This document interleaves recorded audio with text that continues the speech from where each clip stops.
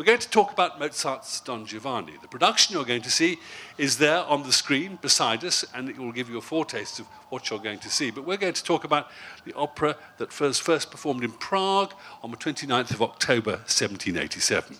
It is, of course, the second of the three collaborations between Mozart and his librettist Lorenzo da Ponte.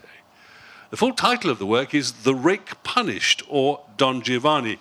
So we would expect, of course, from that title to see a wicked life brought to book. But not before we've enjoyed seeing and hearing that wicked life. The opera was given its Viennese premiere, its second performance, so to speak, on May the 7th, 1788. And Mozart wrote new arias and a duet for that second premiere. So there are no different performing versions. Put simply, the opera tells the story of Don Giovanni's final days on earth before he goes to hell. It begins with his seducing Donna Anna and adding insult to injury by killing her father, the Commendatore. He's then pursued by Anna and her fiancé, Don Ottavio, who are determined to have revenge upon him. Meanwhile, one of his former conquests, Donna Elvira, still longs to be with him. The sheer scale of his conquests over the years is catalogued by his faithful servant Leporello. And then we see Giovanni in action as he tries to prize a country girl Zerlina away from her fiancé Mazzetto. Finally, retribution. In a graveyard one night, the Don invites the stone statue of the Commendatore to dinner. The statue arrives at the feast, and it is, to put it mildly, a fiery exit for the Don. Well, we have a trio of guests this evening. Natalie Montahab, who covers the role of Zerlina, and Chris Hopkins, a member of the music staff here at English National Opera, are going to perform two arias from the opera. And we're in conversation with Sarah Lenton, who's a broadcaster and a writer, and Sarah's forgotten more about opera than we ever knew in the first place. So would you please welcome Sarah Lenton.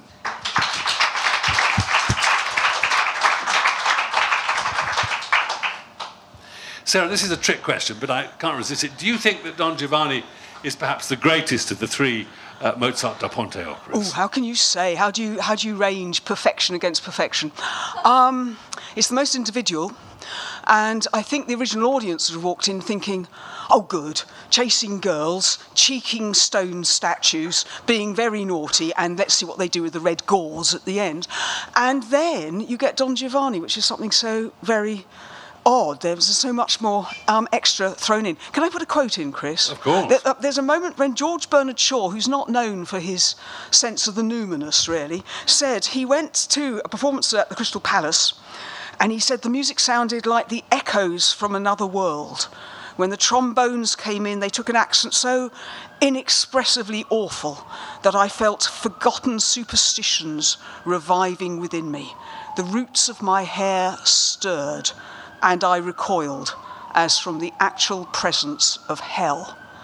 You wouldn't have thought Shaw would say something like that. Yeah. And the original audience thought the same. We've got all sorts of accounts from people who went to the show. And I just sat there with my brother, and my hair stood on end.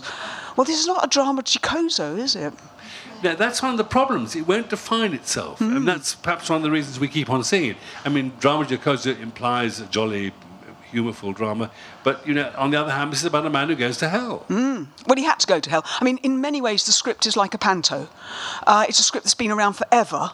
I saw a mid-17th century version of this show done by the Commedia dell'arte, and I was astonished to hear bits of Da Ponte's script, except they're not. Obviously, they're written 150 years before.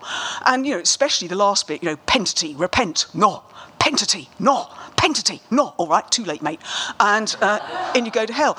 And so Da Ponte's got this strange format, and Mozart supremely pushes more and more into it. And I think, Chris, it's something to do with the way the characters are arranged.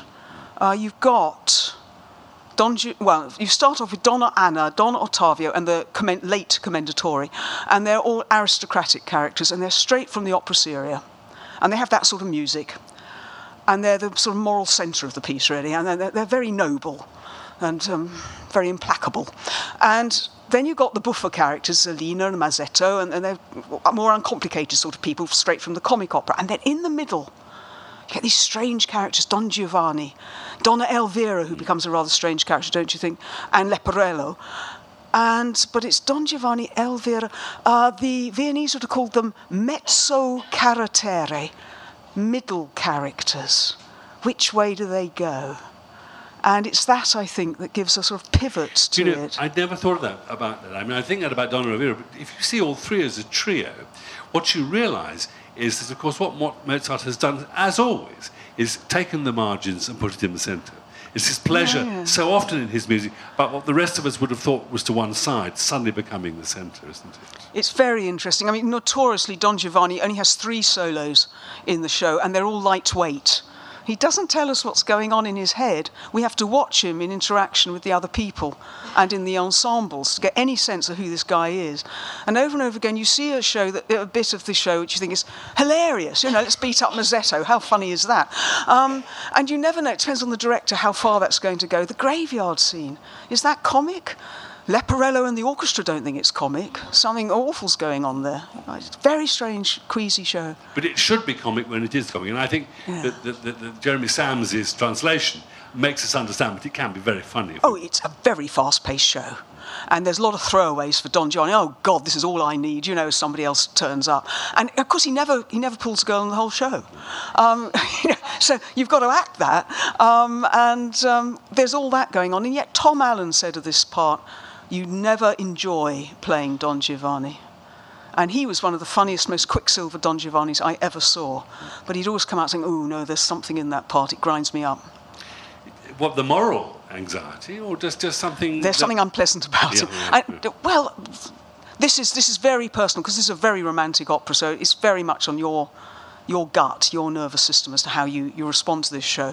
But it would appear that Don gets darker as the show goes on, because at the beginning he can treat Zerlina with urbanity. No, not Zerlina, Elvira. He treats her with utter urbanity and he copes with her. By the end of the show, he's shouting her down.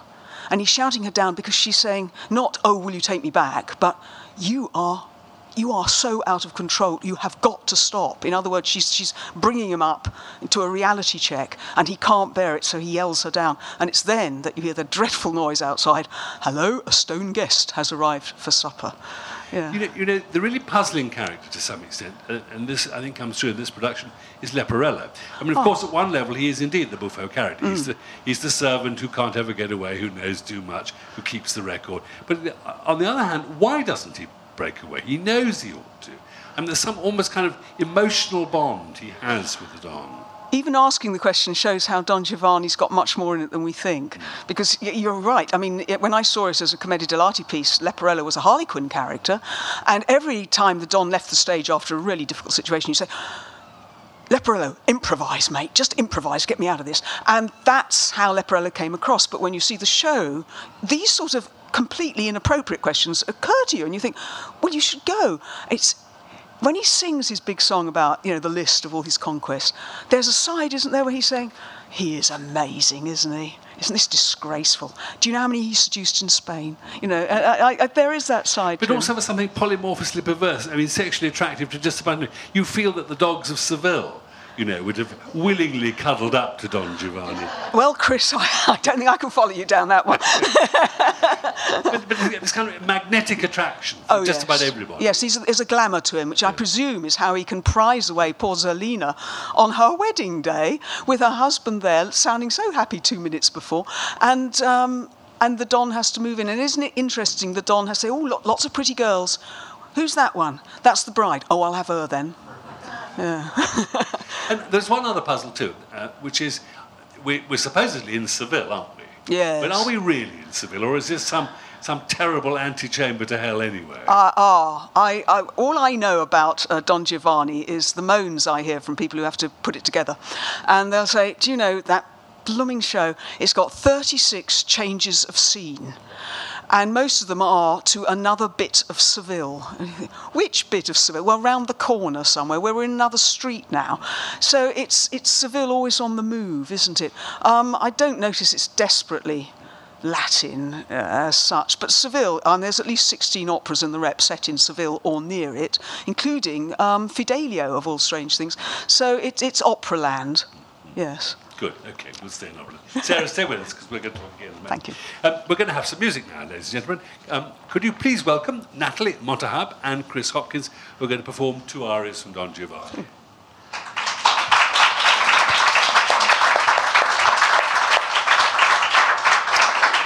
Natalie, you're covering the role of Zerlina. Tell us a bit about who you think Zerlina is. Zerlina's a young girl. She's a peasant girl, and she's engaged to Mazzetto. And is she as innocent as she seems?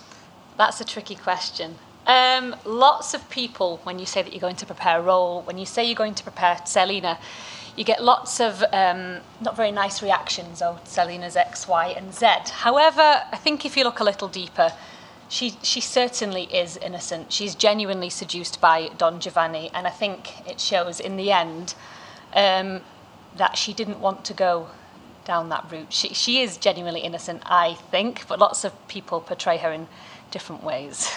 And what is it about Don Giovanni that she can't resist? Because, as Sarah said, I mean, there she is, blissfully happily, about to marry Mazzetto, all is well in the world, and almost like a bolt of lightning, enter Giovanni, and she's off. She is. Perhaps there's something about Don Giovanni, as you discussed a moment ago. Perhaps he is completely irresistible. However, again, if you look a little deeper, Zerlina has no assets, she has no land. I mean, really, in the time that Don Giovanni was written, she'd be in for quite a hard life.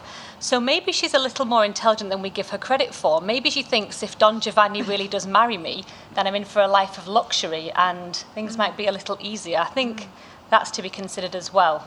So there's a kind of streak of the good time girl about her. Definitely. She's young, and Zerlina's an undoubtedly attractive girl, and she uses that to her advantage in most situations throughout the opera. She certainly manipulates poor Mazzetto, doesn't she? Absolutely, yes. I do think that she loves Mazzetto. We can hear this in the music. Both her arias are completely dedicated to him, and they're dedicated to manipulating him into what she wants him to do. But I think undoubtedly she does love him. The arias you're going to sing for us are utterly winning and beguiling. They are. They touch the heart. Just how difficult are they to do? Well, of course, it's my job to make you all think that they're very easy. No one wants to know what really goes on inside, so I will say that they're incredibly easy. But no, every singer, I think, that you would speak to finds different difficulties in any Mozart or any operatic repertoire. But with Zerlina, the difficulty in these 2 arias is that she's singing them both to Mazzetto. So often when you perform them in audition or in a situation like this, you have to have a very vivid imagination.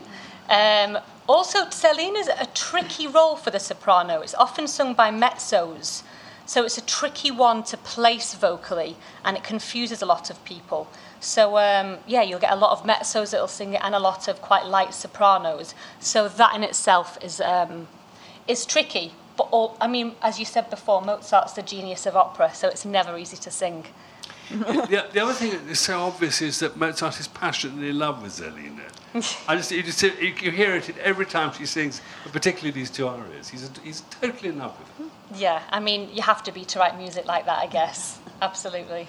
Right, well, your Mazzetto is waiting for you, so to speak. What's the first aria you're going to sing for us? It's Beat Me in the Jeremy Sams translation. As you will all enjoy this evening, the translation is quite vivid. And in Italian, it's Batti, batti, o bel Mazzetto.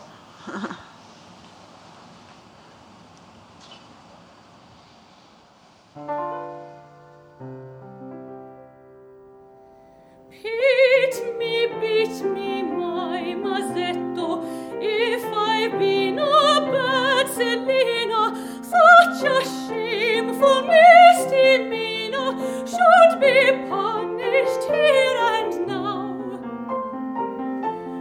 Beat me,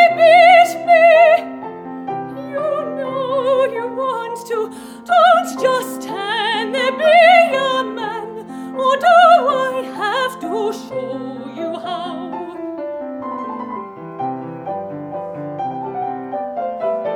Scratch my face or tear my hair out. I have got plenty here to tear out.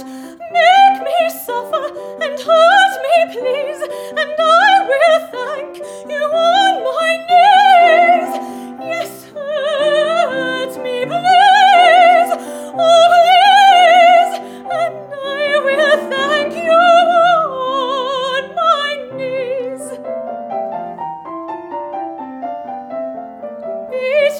Beat me, my Mazzetto, if I've been a bad Selina, such a shameful misdemeanor should be punished here and now. Come on, Mazzetto,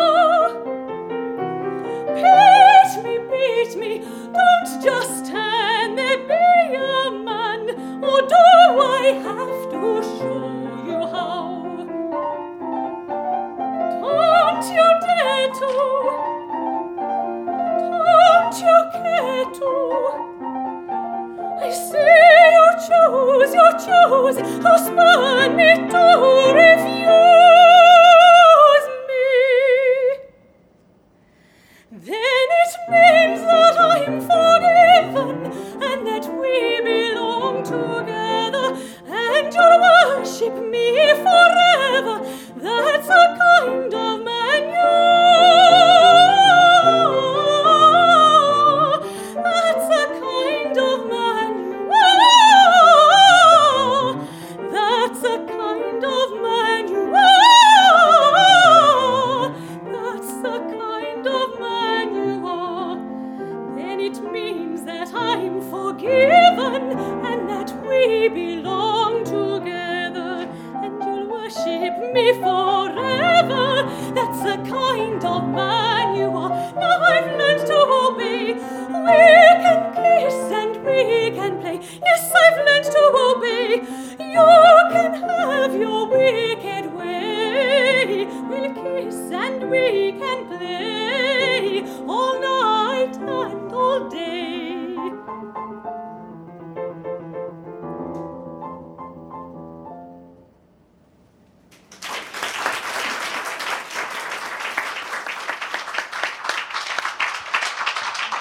Natalie, thank you. I can't, irresistible.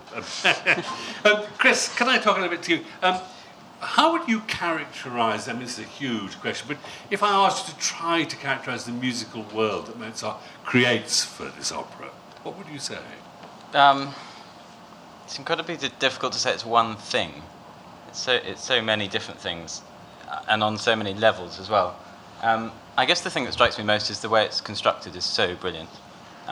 Combining so many factors, and I mean that part of that's Da Ponte as well, with the text, but most of it's Mozart, I dare say, and it's the way he combines all sorts of different types of music as well. There's dances. The perfect example of the way he combines different types of music in a very obvious sense is when the three dancers collide in the Act 1 finale.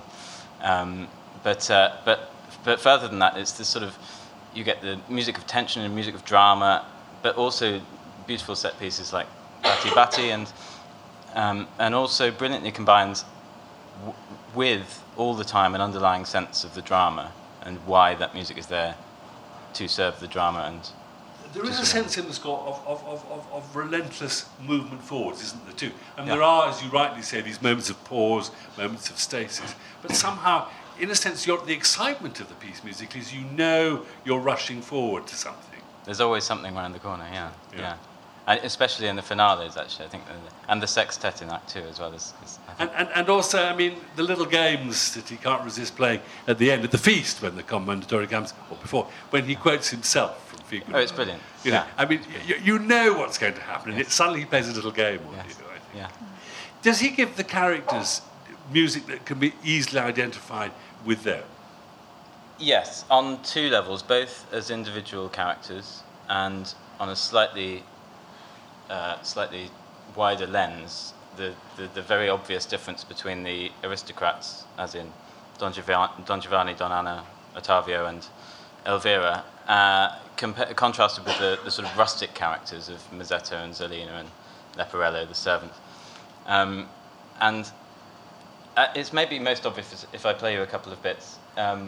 The what strikes me as the most obviously rustic music is the entrance of Zelina and Mazzetto in Act 1 when they're getting married. It's this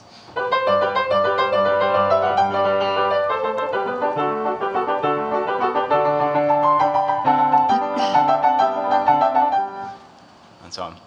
It's this very simple tonic dominant all the time, and you find all these pedal notes as well. So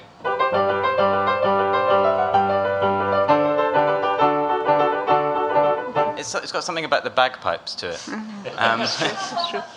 and that's quite a recurrent feature. I mean, that's totally contrasted with the sort of nobility of the others. Even Elvira, she's pretty much angry all the time. But even when she enters, this sort of and so on, it's got a sense of stature to it. And when she's really angry, we find this Baroque. I don't know if I can play it. We find this Baroque movement. It's true. I mean, it's so obviously of the intelligentsia, the sort of the well-to-do aristocratic field, even though she's going crazy. The really interesting one I find is actually Don Giovanni himself. You were saying earlier he doesn't really have a set piece to himself, but he does sort of flit around. And when he's seducing Zelina, he has this ability to go into her world of music. So the famous La Ci Darem duet. And in the middle of that, we get this. Sorry, I can't play it. But this drone in the bass. See what I mean?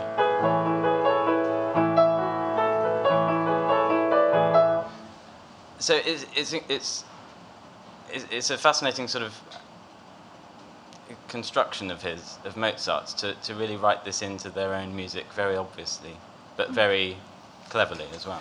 You've been working with the singers on this production. Yeah. What are the difficulties that you have to help singers with in singing this music? It depends who you're talking about, to a great extent. Yeah. Right, but it's not easy for anybody. But I mean, what are the temptations that singers make and fall into sometimes with Mozart? Do you have to ease them away? That's a difficult question. I wouldn't want to. I mean, I think for me the thing about it is always going back to the score, and the temptation sometimes, especially with a piece with so much character like this, is that you can get so carried away with what's going on stage, and it's so busy. This show especially is so busy that there's a danger that takes over, and you actually lose so much of the little bits of detail that are in the score. And always, I think, and it's the same with a lot of the great composers. It's the same with Verdi. It's the same with Britten, for example, as well. That always, if you just take a minute just to go back to the score and say, are we really doing what's in here to the best of what's in here has to offer, if that makes sense, it inevitably makes it better. So that's one of the dangers. But I mean, just physically, it's so demanding for lots of different reasons. Zerlina's, as Natalie was saying, Zerlina's a very difficult part to play, just in the way it lies in the voice. Anna has this incredibly huge range. I don't know if he had a specific singer in mind, but she must have been something else. And an incredible amount of stamina needed to get through her arias, and the same with Elvira as well. We often think of Elvira as having the bit difficulty, but really it's Anna who has a more difficult thing. Oh, it's a huge thing for Anna. It's absolutely a huge thing. And for the guys as well, I mean, it's a tough thing for Leporello. Of the guys, he has the biggest set pieces. And as you were saying earlier, the challenge for Giovanni isn't so much the length of a big aria. It's not like the Count's aria in Figaro. It's more to do with actually maintaining an energy and a character to be chopping and changing all the time into different styles, but always maintaining this sort of sense of dominance on stage as well. We're going to listen to Zelina's second aria. Tell us about that. In the Jeremy Sanders translation, it's called "If My Poor Darling Is Still Feeling Poorly, I Have the Remedy Right Here at Hand." In Italian, it's "Vedrai Carino."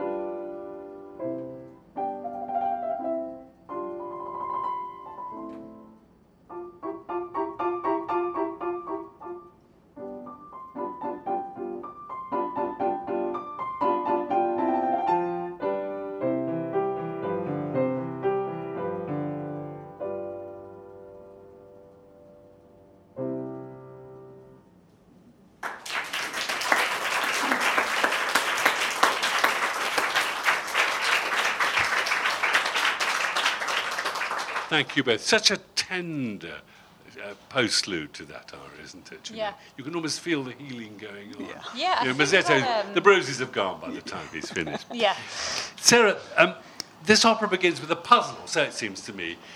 Was Donna Anna, was she raped by Don Giovanni, or did she consent? Now, there's something about Donna Anna that gets certain people all fed up with her. And I never forget Peter Hall saying, I'd like to think she was raped, but she probably wasn't. What's she done to you? Why? I think it's because she's grand. And I mean, we've just heard what a big sing it is for her. Of course, it's worse now because they're singing at least half a tone up, aren't they? I forgot what baroque pitch was, but the original Donna Anna would have been down about a semitone. She'd have been a young singer, and in a small theatre, so she could just touch those top notes and come off. So, I mean, now it's a big dramatic soprano, and it seems to get people cross.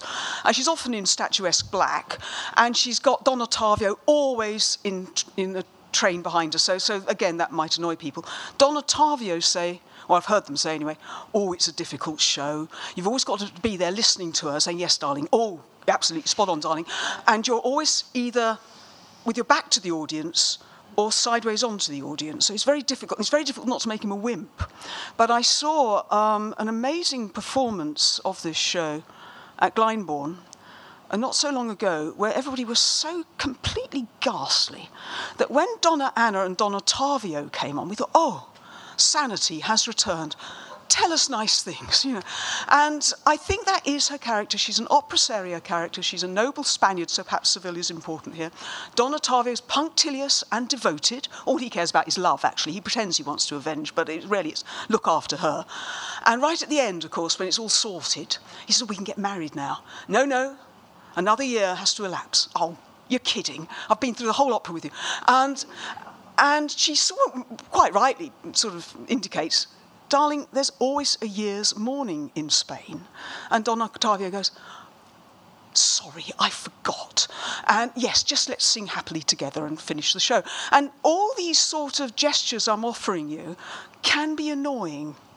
And all the time you're thinking, what did Don Giovanni do to that woman? I hope he, And I don't think anything happened. I think you have to believe her when she tells Don Ottavio what the scene was and how they were interrupted, because unless you do have these two at the moral centre, you're not going to believe anyone. Well, you might say that you don't believe anyone, but I suspect that Don Giovanni is a show where somebody knows what happens, and I think it's the two aristocratic characters with their opera seria sincerity.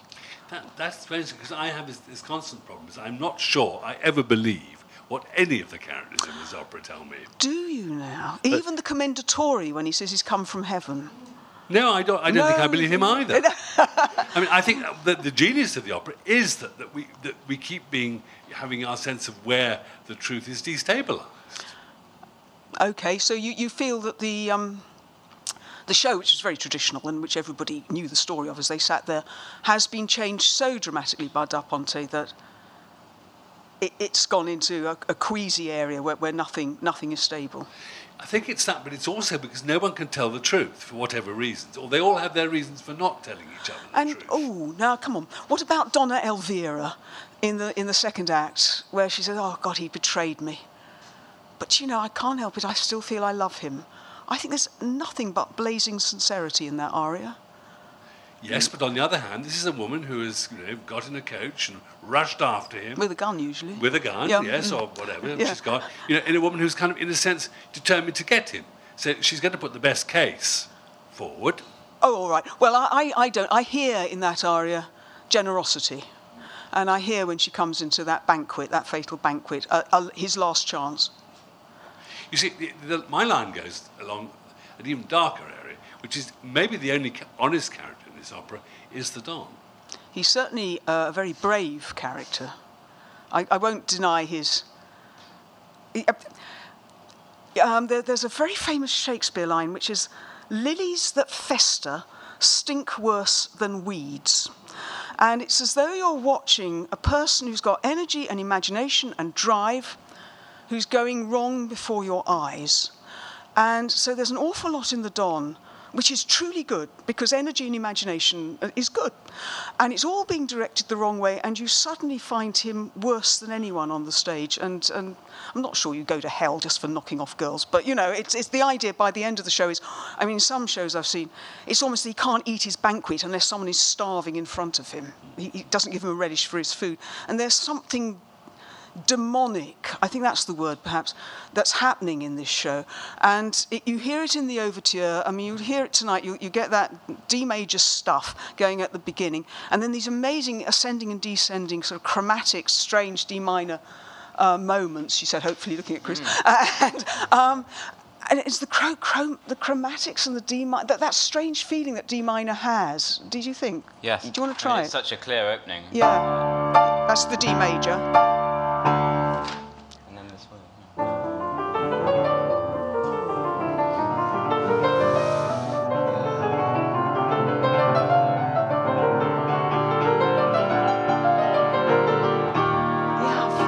Fantastic, where are you there? And at the end of the show, that comes back in even more complicated ways. And when the D major comes in, it's 3 trombones, which to 18th century ears are the instruments of hell, of the supernatural. These are the ones when the god speaks from under the stage, he's always got trombones going there, you know. And so they would have thought, oh my God, what is this?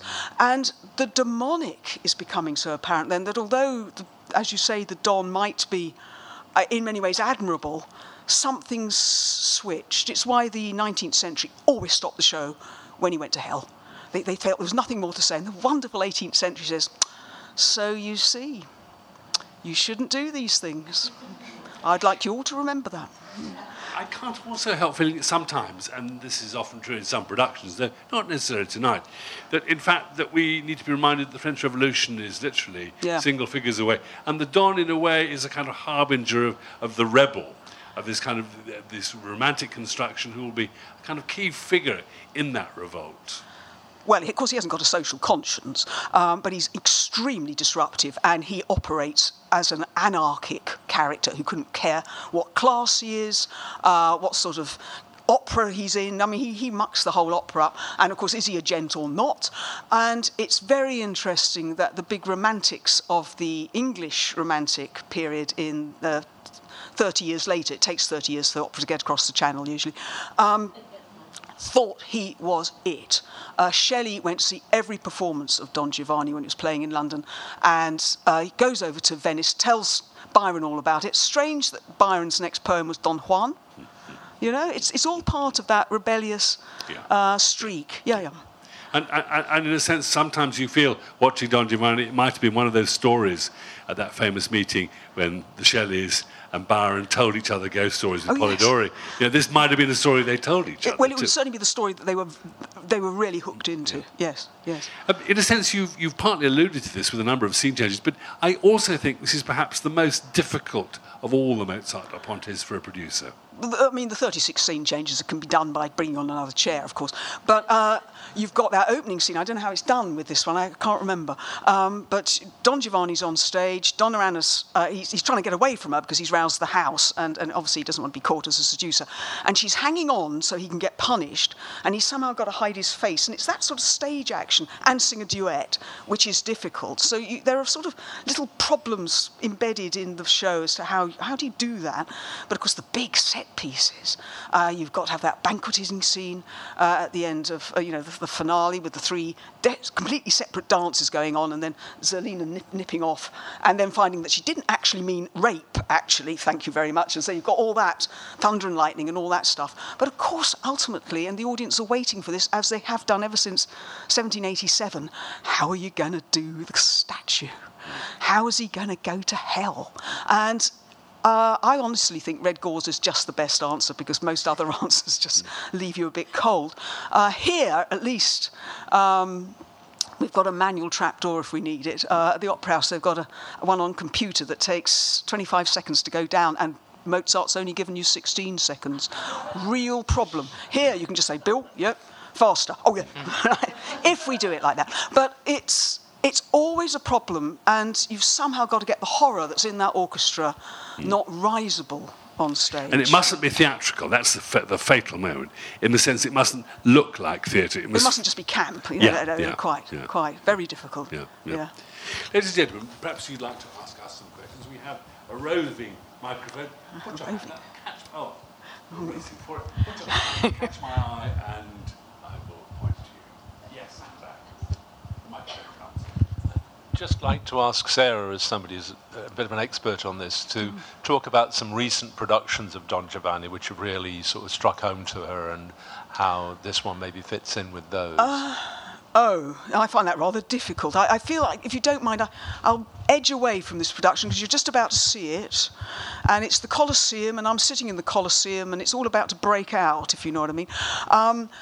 Over the years, of course, I've seen millions of Don Giovanni's. My favourite here nearly closed the Colosseum in '68. Yes, it was absolutely dreadful, followed by an absolutely brilliant one in which fires kept breaking out on stage, but the audience all thought, oh, it's Don Giovanni. And so they never worried that there was a fire on stage. And people like Richard Van Allen would go, oh, God, another fire. It was all the electric shorting on stage. He'd just take his cloak off and put it on the fire and jump on it. And he'd almost say to Leporello, I've got to go now. Would you just... Oh, I will, yes. And all this. And it became, to me, a haunted show. I know the Scottish opera is the one, but Don G's got a very funny side to it. And not so long ago, Don Giovanni here had great shadows of chains falling on the cyc. We couldn't find the chains. And there were strange noises happening. The same thing happens at the Opera House, where the most traumatic and psychic complete electric failure happened during a show, and no one could understand how it had happened. So to me, it's got this funny demonic feeling to it. You'll have gathered I quite like a standard Don Giovanni, but I must say the Glyndebourne one had its points. That was an update, and very depraved indeed. Was that the Glyndebourne one that had Don Giovanni in the final feast, enjoying the feast while living inside the corpse of a dead horse? Yes, that was rather strange, yes. I sat next to a lady in that production who stood up, I've never had this in the Opera House, and shouted, "This production is unkind to animals." Oh, good. And left. Oh, don't let her go to Julius Caesar. I know. Do we have another question? Yes. Is there anything available in the way of correspondence between Da Ponte and Mozart which would shed a light on why this opera buffa turned out to be a terribly opera seria, or the other way round? Unfortunately, Da Ponte and Mozart were in the same town as they wrote this thing, so they didn't email each other or anything like that. What you do get are sometimes Mozart's letters, but I'm not convinced I've read anything that particularly shed much light on his thought processes in Don Giovanni. I did notice, though, about that time he's writing about another opera, and I think he's got Don Giovanni in his head. He says, now, I want 2 strong female leads. I want an opera seria girl and a mezzo carattere. Oh, and we could have a buffa girl, too. And I thought, hello, that's Donna Anna. Donna Elvira and Zerlina. And so while he's writing it, they are thinking categories. And Mozart's got to write in categories. You've got to know musically where you are with these people. Then the fun is seeing what you do with these very, very clear stereotypes in a way. And as always with Mozart, it was very noticeable when Natalie was talking about, I'm going to have to sing Zerlina, and Mazzetto isn't here, is that because Mozart so loves an ensemble, so many of the solos in the 3 Da Ponte operas are almost duets. There's always someone on stage, isn't it? You have to be really autistic, like the Count in Figaro. That's a bit mean, but you know what I mean. To sing completely alone. Well, actually, the Countess sings alone, but she is alone, poor soul. She's desolate. But it's very rare, unless you are completely stripped down in a Mozart opera at this period, to be alone on stage, even if you're singing a solo.